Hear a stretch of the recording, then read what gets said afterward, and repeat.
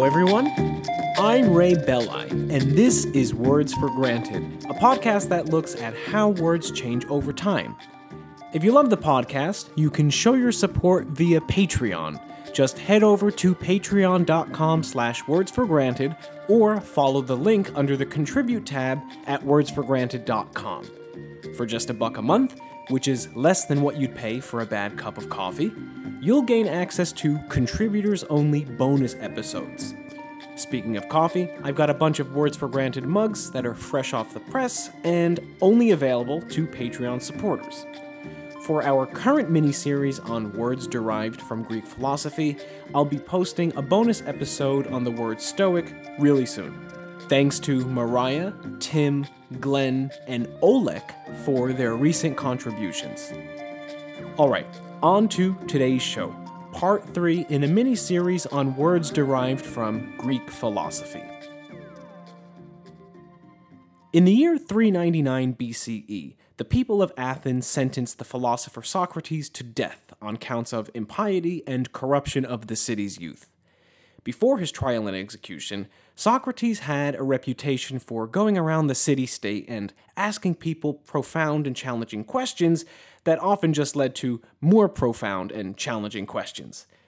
These were questions that your average Athenian citizen probably didn't want to think about, but the gadfly of Athens, as Socrates was known, relentlessly pressed on. Well, there was one not-so-average Athenian citizen who, on the contrary, loved Socrates' knack for profound and challenging questions. This was none other than Plato, who was a student of Socrates. Unlike Socrates, who never wrote anything down, Plato wrote down a lot, and as it turns out, Plato's writings are actually one of our main sources for the historical figure of Socrates. Plato transformed the real-life Socrates into a literary character that could espouse philosophical ideas through fictional dialogues with other contemporary Athenians. One of Plato's most famous works containing the literary character of Socrates is called The Apology of Socrates, and it takes place right before Socrates' aforementioned trial and execution. Although The Apology of Socrates is the most literal translation of the original Greek title, Apologia Sokratos, the text is also known as Plato's Apology, or probably most commonly, just The Apology. Now, to the modern reader, the titles The Apology of Socrates and Plato's Apology have two very different implications.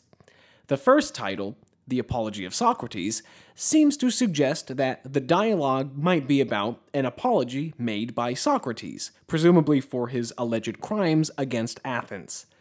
On the other hand, the second title, Plato's Apology, would seem to suggest that Plato is the one making an apology on behalf of his beloved teacher. So, which of these two is correct?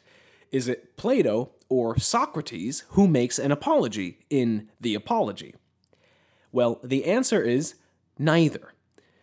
In The Apology of Socrates, or Plato's Apology, or just The Apology, nobody apologizes for anything. The majority of the apology consists of a legal speech given by Socrates in self-defense of the city's charges against him. Socrates provides one rational justification after another defending his position, but never once does he say, "I'm sorry." That's because in ancient Greek, the word apologia, which is indeed the etymological ancestor of the modern English word apology, meant a formal rhetorical defense of a position or action, usually given in a court of law. The modern English word apology is really a terrible translation of the ancient Greek word apologia, but most of the time, that is how apologia is translated. Granted, if you're someone inclined to read an ancient Greek apology in the first place, you probably know that apology has a different meaning in this historical context, but it's still a misleading convention that translators have fallen into. In the legal system of ancient Athens, there were two formal orations that took place, the kategoria and the apologia. The kategoria was the plaintiff's accusation speech, and the apologia was the defendant's response to it. Although kategoria is generally translated into English as accusation, and rightfully so, Kategoria is indeed the ultimate source of the modern English word category, which of course has nothing to do with an accusation whatsoever. The etymology of the Greek word kategoria and its evolution into the modern English category is a can of worms unto itself, so I won't get into that here.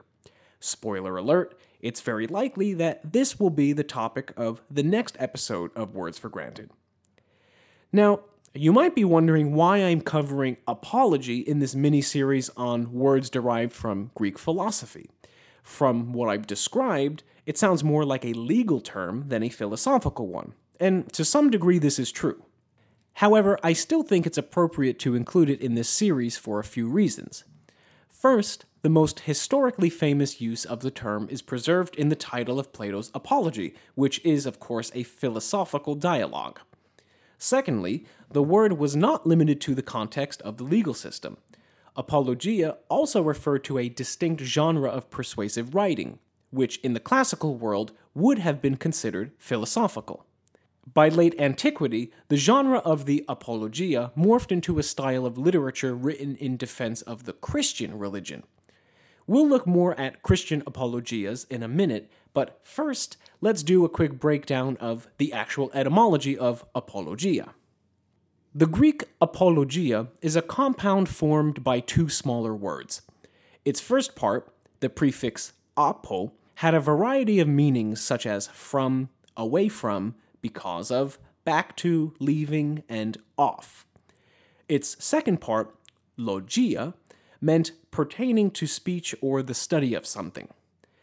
Sometimes etymology can offer a clear and satisfying insight into what a word originally literally meant, but that's not the case with apologia. It's hard to say what it originally literally meant. Away from speech? Because of speech? Speech that gives back? In most etymological dictionaries, the apo in apologia is defined as away from, but none of them, and I really do mean none of them, offer a literal interpretation of the word. And that's probably because it's hard to pull a literal interpretation out of apologia's smaller components. So your guess about what the word literally originally meant is as good as mine. Just for the record, the apo in apology is cognate with words such as apostle, apocryphal, and apostate, and the logy in apology is cognate with words such as biology, psychology, neurology, etc., plus logic, log, as in a written record of something, and by extension of this, blog. Yes, if you dig deeply enough, blog actually comes from ancient Greek. As I already mentioned, the term apologia came to be affiliated with a genre of religious literature written in defense of the Christian faith. This genre began to emerge shortly after the death of Christ, and it was basically a continuation of the original Greek sense of the word, but taken out of the context of Greek law and grafted onto Christian theology. Interestingly, Christian apologists, as writers in this genre were known and are still known today, originally wrote their apologias with the intention of reconciling classical Greek philosophy with Christian theology. They didn't necessarily seek to reject Greek philosophy altogether. However, during the 2nd century CE through the Middle Ages, Christian apologists shifted their object of defense away from classical Greek philosophy and toward political authorities that questioned the validity of the one true God. Before the conversion of Rome to Christianity, it was common for Christian apologias to be addressed to pagan Roman emperors, though these emperors would almost certainly not have read them. Nowadays, the genre of Christian apologetics aims to defend Christian beliefs against anything that seeks to undermine them. One of the most famous Christian apologists of the 20th century was C.S. Lewis, but you probably know him as the author of the Chronicles of Narnia. Although the genre of Christian apologetics first emerged in the Greek-speaking eastern half of the Roman Empire, as Christianity spread to the empire's Latin-speaking western half, the genre of Christian apologetics spread with it. At this point, Latin had already borrowed the Greek word apologia in its original legal sense, and many Roman rhetoricians specialized in the genre of legal apologias.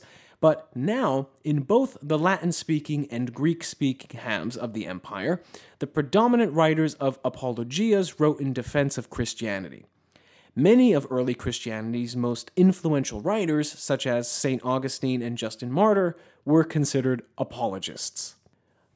The word apology first appears in the English written record during the early 16th century in a handwritten letter to Cardinal Thomas Woolley. It reads, quote, "Here is an apology made for the defense of the French king." End quote. Clearly, the sense of the word referring to self-defensive rhetoric was still intact. English produced several literary apologies during this period, such as the Apology of Sir Thomas More Knight in 1533, the Apology of Johann Bale against a rank papist in 1555, and an apology or defense of those English writers and preachers which Cerberus the three-headed dog of hell chargeth with false doctrine under the name of predestination in 1566. Yes, that last one is a real title. In all of these works, someone is writing in defense of a position or belief, not saying they're sorry. The time period at which apology emerged in English gives us a clue that it very likely was borrowed directly from Latin. This may sound counterintuitive since Latin was the language of the long-dead Roman Empire, but here's why this makes sense.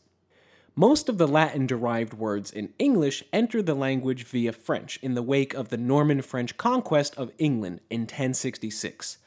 French is a daughter language of Latin, so naturally, the majority of the French language derives from Latin.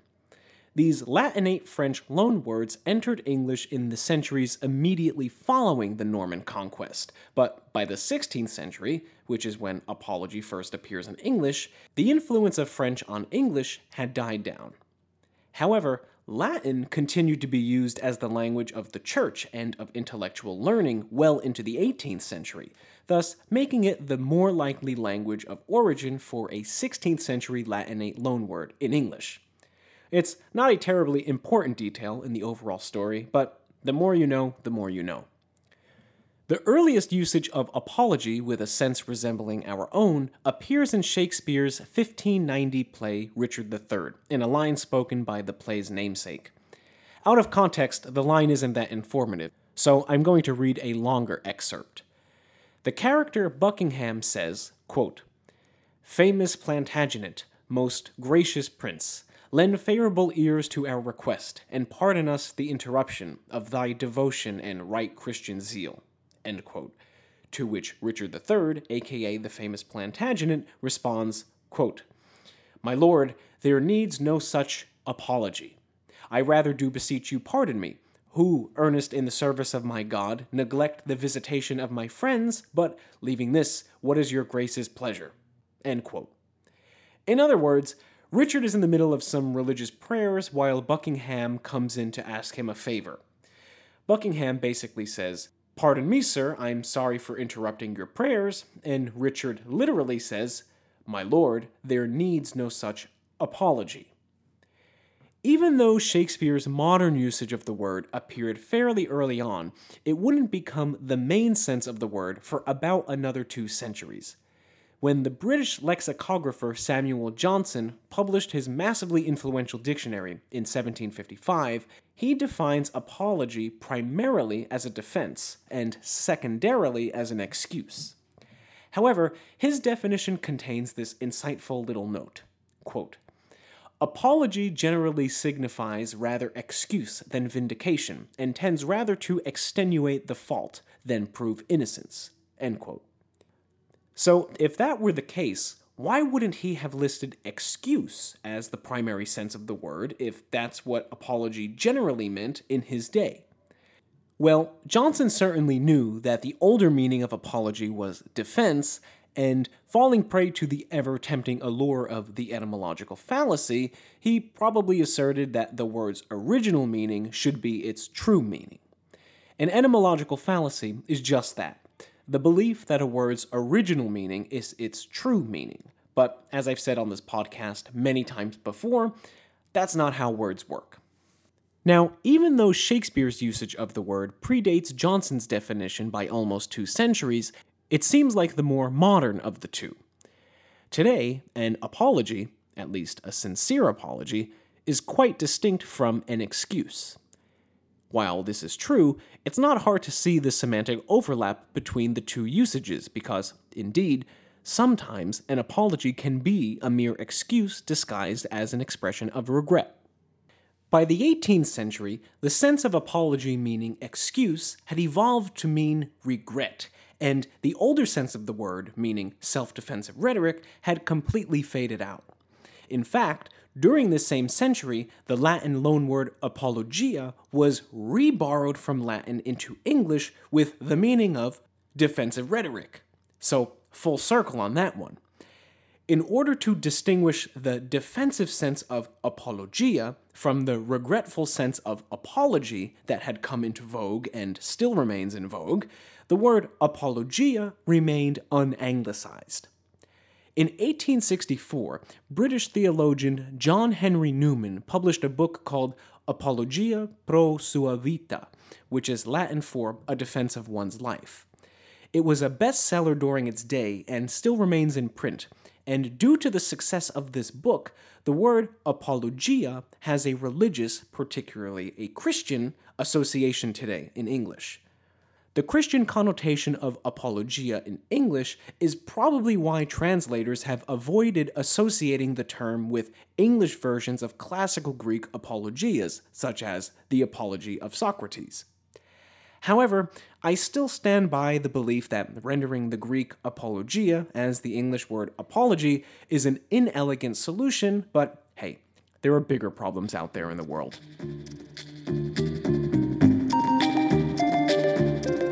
Okay, that's it for this one. I hope you loved it. Again, if you want to help support the show, patreon.com/wordsforgranted is your ticket. I've got a bunch of custom mugs that are looking to find a home. If that's not on your budget, but you still want to help out, I would love it if you left a review on Apple Podcasts or your podcast directory of choice. Those reviews really help the show grow. You can follow me on Facebook and Twitter, both of which are @WordsForGranted. And if you have comments, questions, or concerns about the show, feel free to email me at wordsforgranted@gmail.com. All right, have a great day. I'll talk to you soon.